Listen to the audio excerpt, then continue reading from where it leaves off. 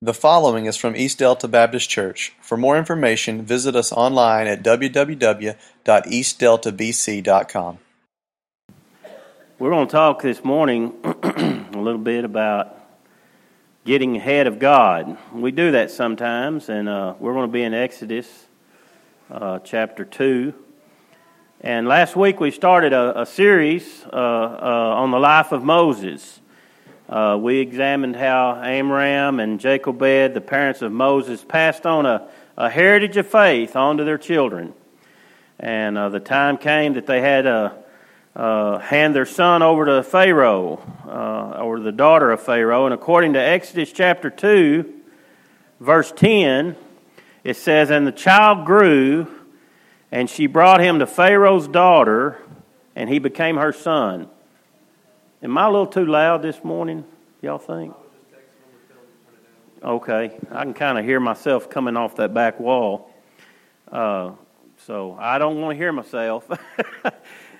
Just kidding. And so let's know, Exodus 2:10, "The child grew, and she brought him to Pharaoh's daughter, and he became her son. So she called him Moses, saying, because I drew him up out of the water." When Moses was weaned, if you were here last week, we talked about that process, and he was taken to the household of Pharaoh, and where he was raised as the son of a princess. That's how he was raised. That's his life. She named the boy Moses, which was rooted in the event of her finding him, and they found her there found Moses there in the reeds. And I want you to listen to what she named him. The meaning of that name is to be drawn out. So that's what she gave Moses the name. Now, I think that's interesting because really what Moses ends up doing through his life is he leads out, or he draws out the people of the Israelites out of Egypt. So I think it's interesting that from his very beginning, a secular princess names him a name that I believe God had for him, and through the direction of the Holy Spirit, God led her to name him Moses, and one that would be drawing out, and that she drew him out.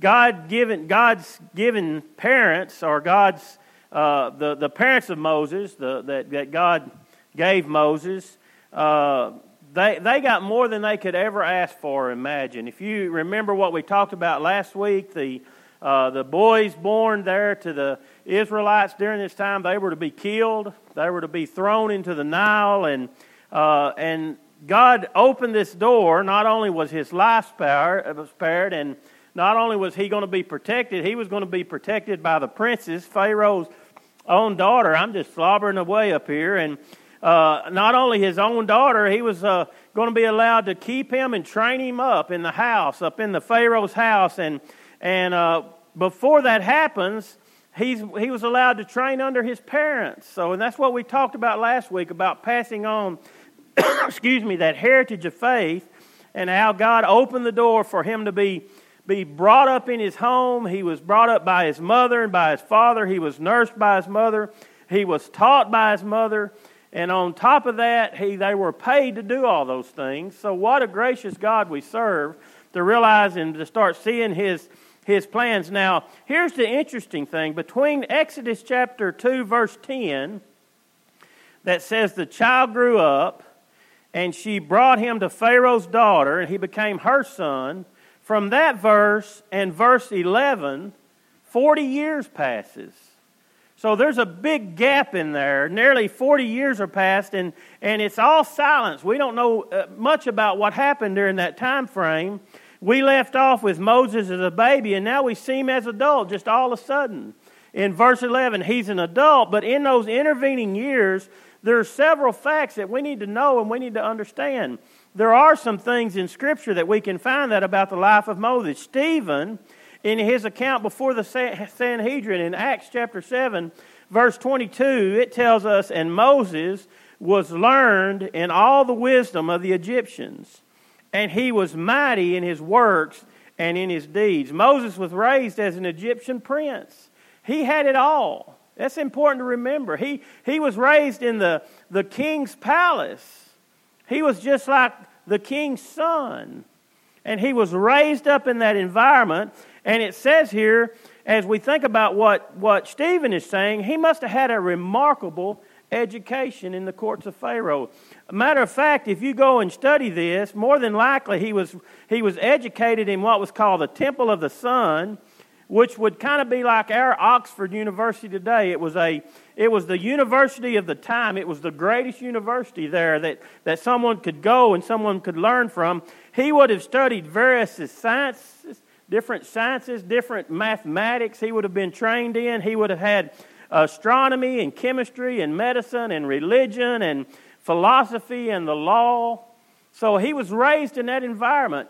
Matter of fact, when we read those words, he was mighty in his deeds, it seems to indicate that he even had some military experience while his upbringing. And if you go and read, there's a historian named Josephus in his book called Antiquities of the Jews, he gives an account that by the time Moses was 30, he led a battle and defeated the Ethiopians who was attacking Egypt. So Moses is leading out in battles. He's been educated. He has all the fineries of life there where he's living. But preceding the events of verse 11, there we're back in Exodus chapter 2.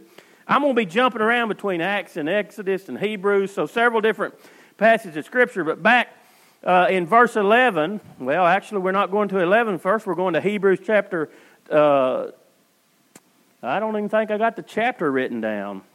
The 11th chapter of the book of Hebrews, verse 24 through 26. Now, I've kind of rambled around here a little bit.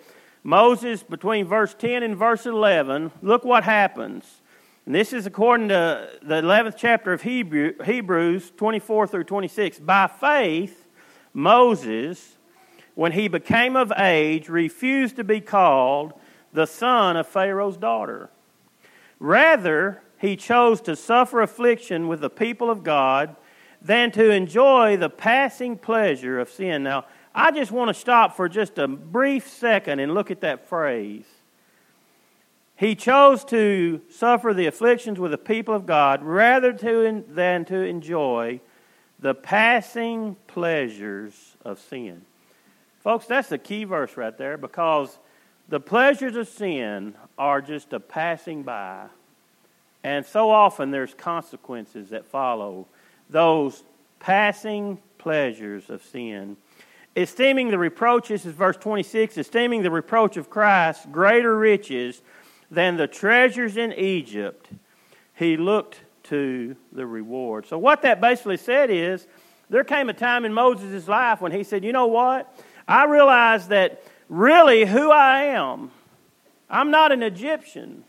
I'm an Israelite, and I recognize that, and I recognize that I'm enjoying all of these things in the princes. As a prince, I'm enjoying all these things in Pharaoh's court and in his castle, and I'm enjoying all of these things. But these passing pleasures of sin, they're only temporary, and I need to look to Christ, for he has greater riches for me. So Moses come to that point of some time of realizing that he was to be Israel's deliverer. Now, we don't have all the accounts of that like we do over when it talks about Paul. Paul had this great testimony of what happened to him, but we don't see all that in Moses. But just reading Scripture here, we realize that Moses comes to understand that. I'm to be Israel's deliverer. And as he begins to understand those things, he realizes there's a divine calling upon his life. And because of that divine calling, he begins to make some different decisions about how he needs to move forward. That's what we read right there in Hebrews 11, 24 and 25. The decision that Moses made was truly remarkable. I mean, if we could really put ourselves where he was at. I want just think about a castle somewhere, or the biggest house and the finest things you could have. Think about Moses is there. That's where he's living. That's what he's enjoying, the finest things in life. But all of a sudden he makes this remarkable decision that God has set him aside for something greater. That God has set him aside, and even though Moses was schooled in all the knowledge of the Egyptians, and even though he had all of this understanding that he received, Moses had a lot to learn yet. And we're going to see that this morning. There would be a time when he would know the ways of the Lord. He knew the ways of the Pharaoh. He was educated. He had military experience. He had all of this knowledge. But he really didn't have a lot of knowledge of the Lord. He was full of his own ways. Now I want you to listen to that. Moses was full of his own ways, his own ideals.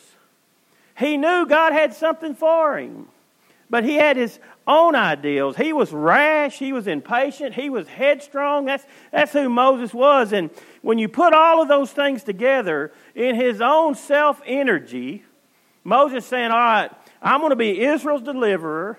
I have this energy, and I'm going to move forward. But when you do those things, you're headed for trouble. Remember what I said this morning? We're talking about getting ahead of God. So I want to take up this biblical account of Moses' life, starting in verse 11. Now it came to pass in those days, when Moses was grown, he went out to his brethren and looked at their burdens. Remember, he's an Egyptian prince, but he's really not. So he's really looks out and he looks at the children of Israel, and he recognizes they're his brethren, and he looked at their burdens, and he saw an Egyptian beating a Hebrew, one of his brethren. So verse 11 in the text, there's a stage for a coming event. This is something that's fixing to happen. This is setting up what's fixing to happen when Moses was grown. According to Acts chapter 7:23, Moses was 40 years old when it came into his heart to visit his brethren, the children of Israel. So for 40 years, he's been here with Pharaoh. At 40 years old, it comes into his heart that he's going to go and he's going to visit his brethren. He's going to go and see what's taking apart. A later part of that verse says he went out to his brethren and looked at their burdens and saw the Egyptian beating a Hebrew, one of his brethren. When Moses saw this abuse, when he saw what was going on, how his brethren were oppressed and his fellow Hebrews there was going out and was abusing those children of Israel, the Bible paints this picture. His heart went out to them. And he saw their need for a deliverer. He saw their need for someone that would help them, and he desperately wanted to help them. Now, I'm saying all these things because I want you to get the picture of this. Moses is wanting to do something for God. He's wanting to do something for the children of Israel. And all of a sudden, one day, he sees this Egyptian taskmaker, and he takes one of the Hebrew slaves, and he can't stand it any longer because he's beating on him and seeing one of them suffer wrong. This is Acts 7:24. And seeing one of them suffer wrong, he defended, and he avenged him who was oppressed. And he struck down the Egyptian. So he's looking there, he sees this taskmaster, he's beating one of the Hebrew children, he gets mad about it, he goes and he kills him. Well, we all know that story. He looked this way, he looked that way. You know, when we look at this story, it's tempting for us to think that Moses is there and he's looking there at all the slave labor that's going on, and something catches his eye and he sees this Egyptian beating his Hebrew child, and he just goes into a fit and runs over there and kills him. But if you really look at what Scripture says, this was kind of pre-planned. In other words, I think Moses had looked and he decided, hey, you know what? I need to put together a plan. Because after all, I'm Israel's deliverer. So he looks around, and the Scripture says that he kind of had a preconceived ideal. Look at verse 12 again. It says, he looked this way, and he looked that way, and he saw no one. So he killed the Egyptian and hid him in the sand. So what did he do? He kind of looked around. He was walking out there, and he thought, well, I don't see anybody over there, and this Egyptian's out here by himself, and I don't see anybody over there. I think I'm going to get him. See, he thought that process out. The problem is he looked this way and he looked that way, but he never looked up to God. He never thought, well, wait a minute, what's God has to say about this? I want to help, and the problem is so often when we look around this way and we look around this way and we fail to look up to what God has for us, we get out of timing with God. All of a sudden, that's what Moses did. He's out of God's time, and he's trying to do what God wants him to do, but he's doing it in his own power. He's doing it in his own time frame. He's doing it with his own ideal, and that's the problem. You see, what God has for our lives, if they're not happening fast enough for us, all of a sudden we think we become a little anxious, and we say, well, I'm going to give God a hand. I know God has something for me. I think this must be it, so I'm just going to jump out there and do it on my own. Now, folks, we do that.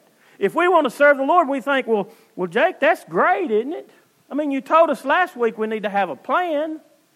And Jacobette, she had a plan. But if you read that, her plan was what? In God's timing. In God's timing, when we have a plan, then all of a sudden we can move out. And we can allow God to lead us, and we don't have to rely on our own understanding and our own thoughts. We can allow God to lead us. But this Operation Deliverance that Moses decided that he would put together, he was energized by his flesh, not by the Spirit of God. And we can read that in the Scripture. And Moses come and he hides the person in the sand. I think that probably means he dug a shallow grave. And he hid the body there.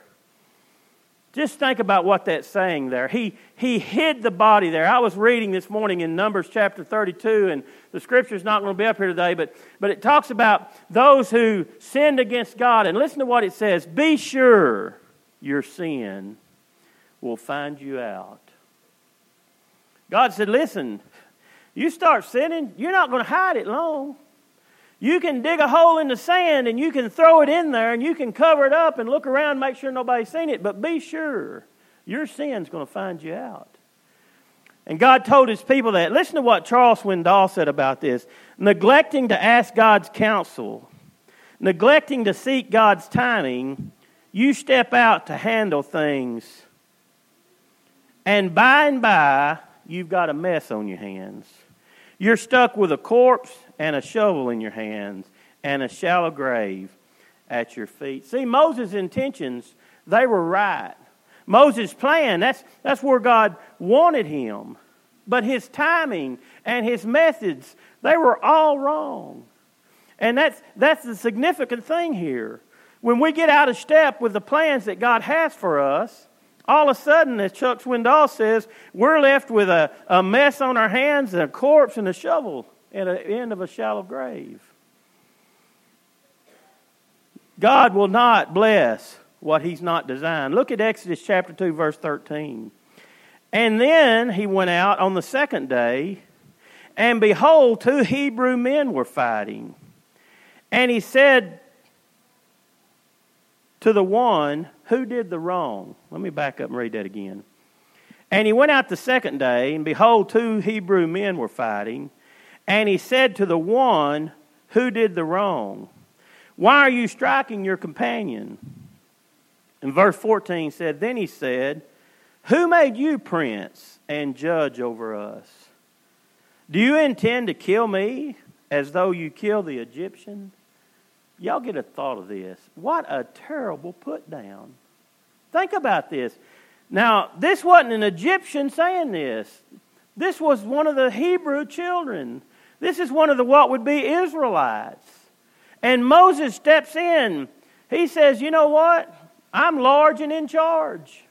Here's what I'm doing. I'm doing this for God, and I'm going to run ahead. I may not be on God's timetable, but I'm large and in charge. He sees a couple of these Hebrew children fighting there. He just intervenes and goes up, and they said, wait a minute, who died and left you in charge?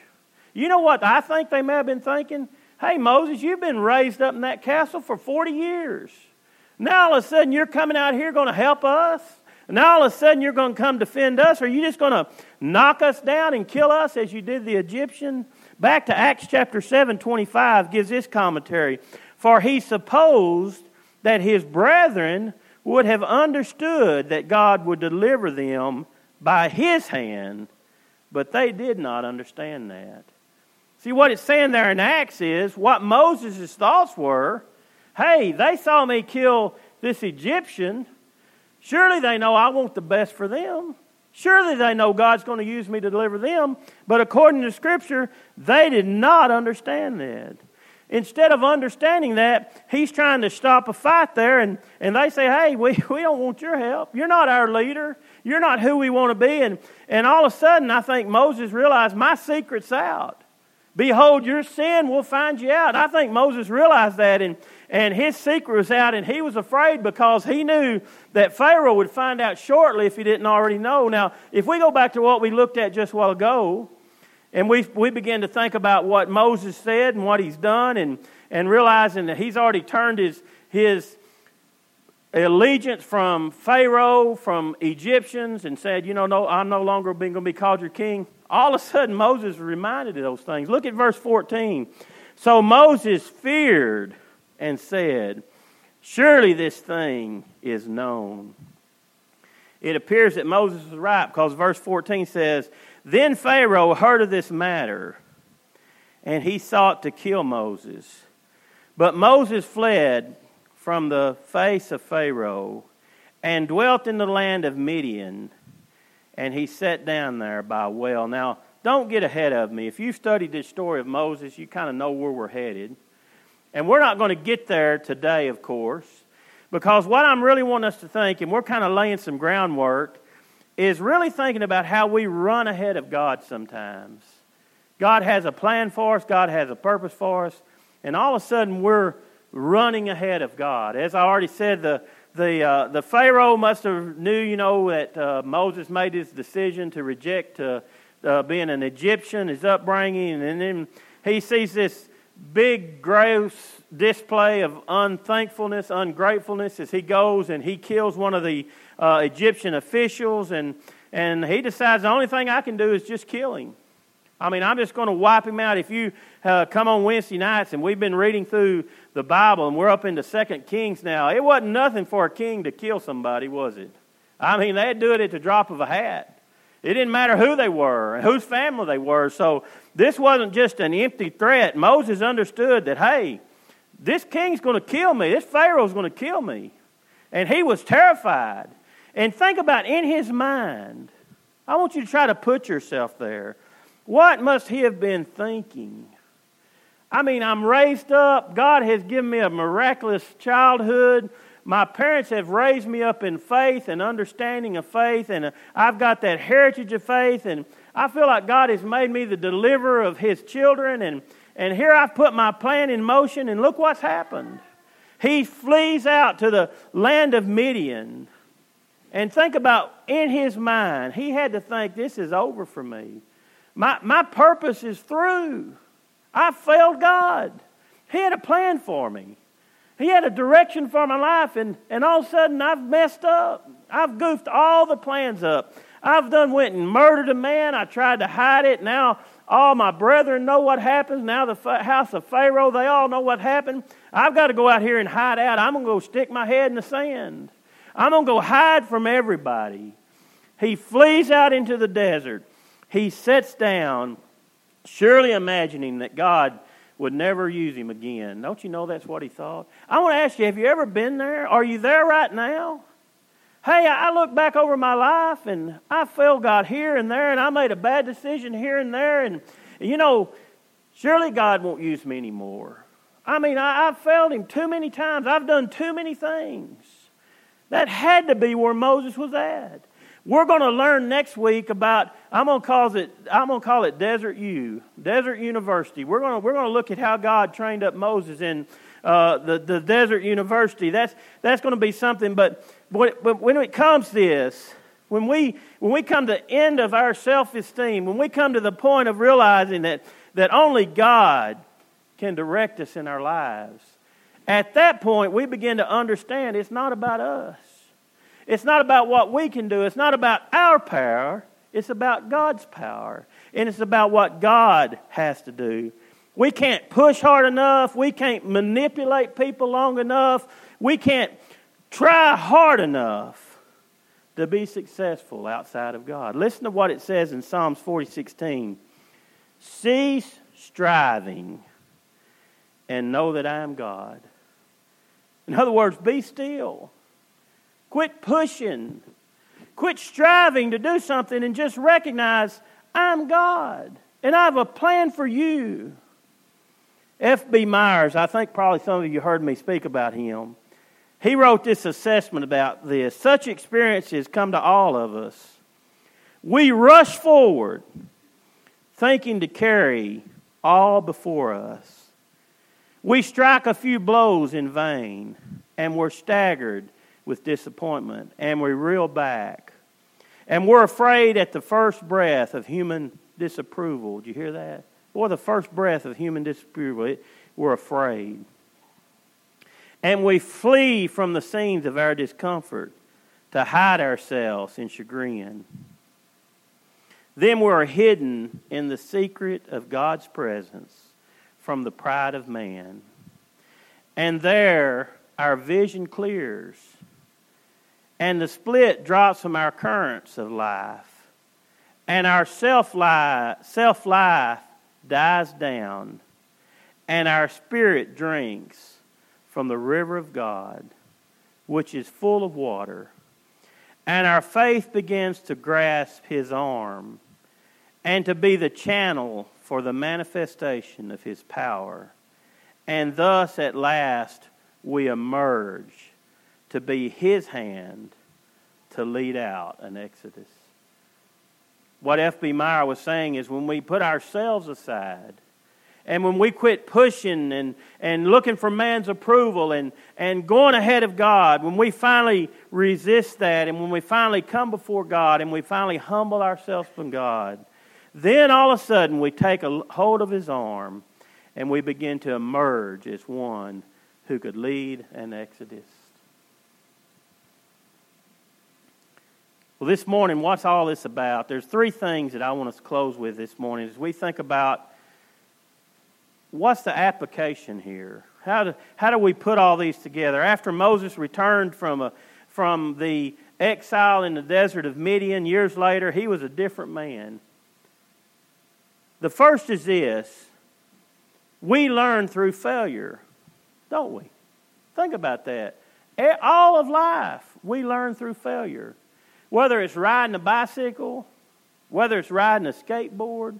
You know, when I was a kid, we had a skateboard. This was before skateboarding was popular. And that thing was about 4 foot long. And we lived on a street that had a pretty good slope. And me and my sister and my mama would all three get on that same skateboard. And we would ride that thing. And boy, do you know how many times we failed at that? If you've never tried that, you all three had to work together. If one of you leaned one way and one of you leaned the other, you failed. But we learned through that. We learned that, hey, you've got to try this and you've got to try that. And if this doesn't work, if you start walking, if you're riding a bicycle, if you're climbing a ladder, you begin to learn through your failures. So this morning, if you're sitting here and you say, you know what, I failed God. I've tried this and I've tried and I've failed over and over and over. Think about this. You learn from your failures. That's how we're educated. And apart from Christ, we can do nothing. That's not my words. Listen to what it says in John 15:5. I am the vine. You're the branches. He who abides in me and I in him bears much fruit. But without me, you can do nothing. That's the truth, folks. Yeah, we may fail God, but you know what? He has a plan. And if we abide in Him, we're going to bear much fruit. But apart from Him, we're going to be a failure. 1 Samuel 2:9, this is taken from Hannah's prayer. She says this, for by strength no man shall prevail. It's not our strength, but God's strength. That's the first application. We learn by our failure, no matter how bad our failure might be. Here's the second. God teaches us through our failures, and we're capable of terrible things, but He can still use us to fulfill His purpose. That's what we learn through those. We're capable of some terrible things, folks. Moses murdered a guy. King David murdered a guy. I mean, if we would say today, well, Jake, you don't know how much I failed. Have you ever murdered somebody and hit them in the sand? Don't tell me. But have you? I mean, that's what Moses did. That's what David did. He sent a guy to the front battle lines to be murdered because he had an affair with his wife. But you know what the Bible says about David? It says he was somebody after God's own heart. Folks, we learn we're capable of some terrible things if we persist in our own ways. Here's the third application. Hiding our wrongs doesn't ease the wrong. It only postpones their discovery. When we hide our wrong, it doesn't ease it. It only postpones the discovery. According to Exodus 12:2, Moses hid the body of the Egyptian in the sand, and by the very next day, his deed was known. His sin had found him out. When we've done some wrong, it's our very instinct to deny it, isn't it? I'm going to give y'all one more story. Y'all get tired of my stories, I imagine, but I was a kid and Mama cooked some cookies, and it had a glass lid on it. And kids are dumb, aren't they? So me and a friend of mine went into the kitchen and we got the lid off the cookie jar, and we put the lid on there and got some cookies. And Mama said, "Are y'all in those cookies?" What was the nature of our conversation? What did we say? "No, Mama, we're not in the cookies." Well, it took me years to figure out how she could sit in the living room and knew if I was in the cookie jar.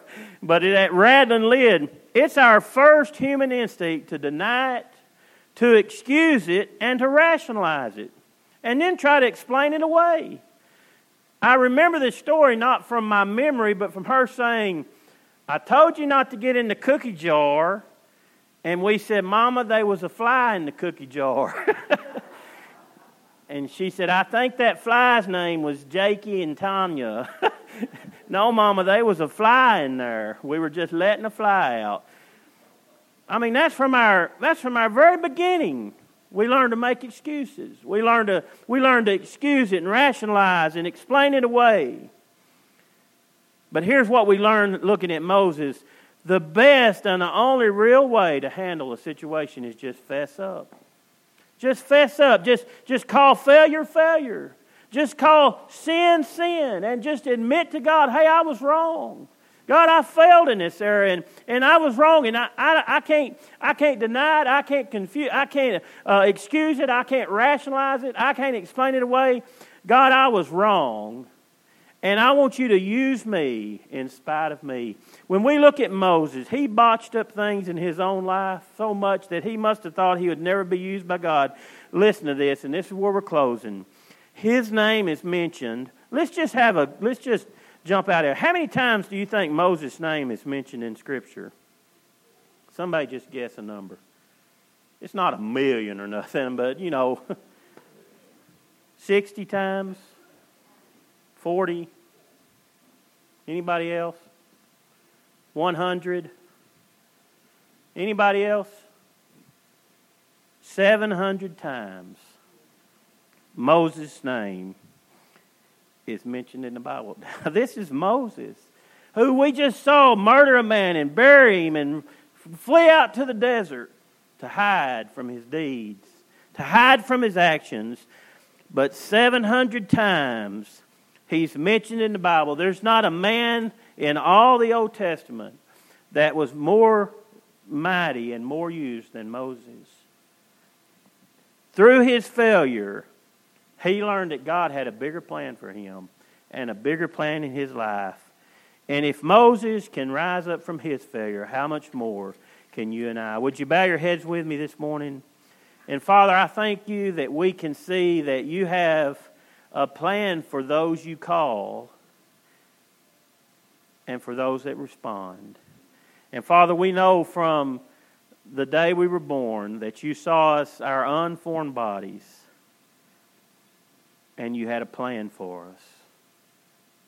And Father, like Moses, sometimes with a great upbringing even, we get off path and we start doing things in our own power, through our own strength. And we try to manipulate situations and people, and we try to make things happen when, Father, you want us just to come to you and work in your timing, under your direction, under your headship. Lord, I pray that we wouldn't simply give up and fall down and just stick our head in the sand. But Father, we would come to you and just admit that we're failures on our own, and that we believe you are our only way and our only deliverer.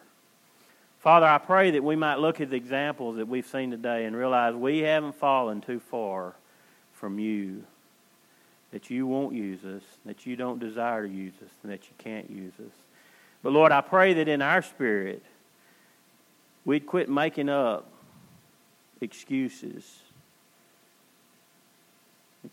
explaining away and rationalizing our actions. But Father, we just come to you and fess up, admit right where we are. And Lord, we know you already know that, but you desire that we would just confess to you. Lord, I pray that we would know that when we confess you, you are faithful and just to forgive us and cleanse us from all unrighteousness. Lord, today as we just think about running ahead of you, I pray that we would just be still in this moment and we would know that you're God, that we would open our hearts to you, and we would ask your Spirit to lead us and guide us and direct us through this time of decision, through this time of prayer, through this opportunity to come to your altar, through this time to make things right with you. Father, I pray that we would open our hearts and we would allow you to lead and direct us and guide us. And Father, I pray wherever you lead us today, we'll follow and we'll go. In Jesus' name.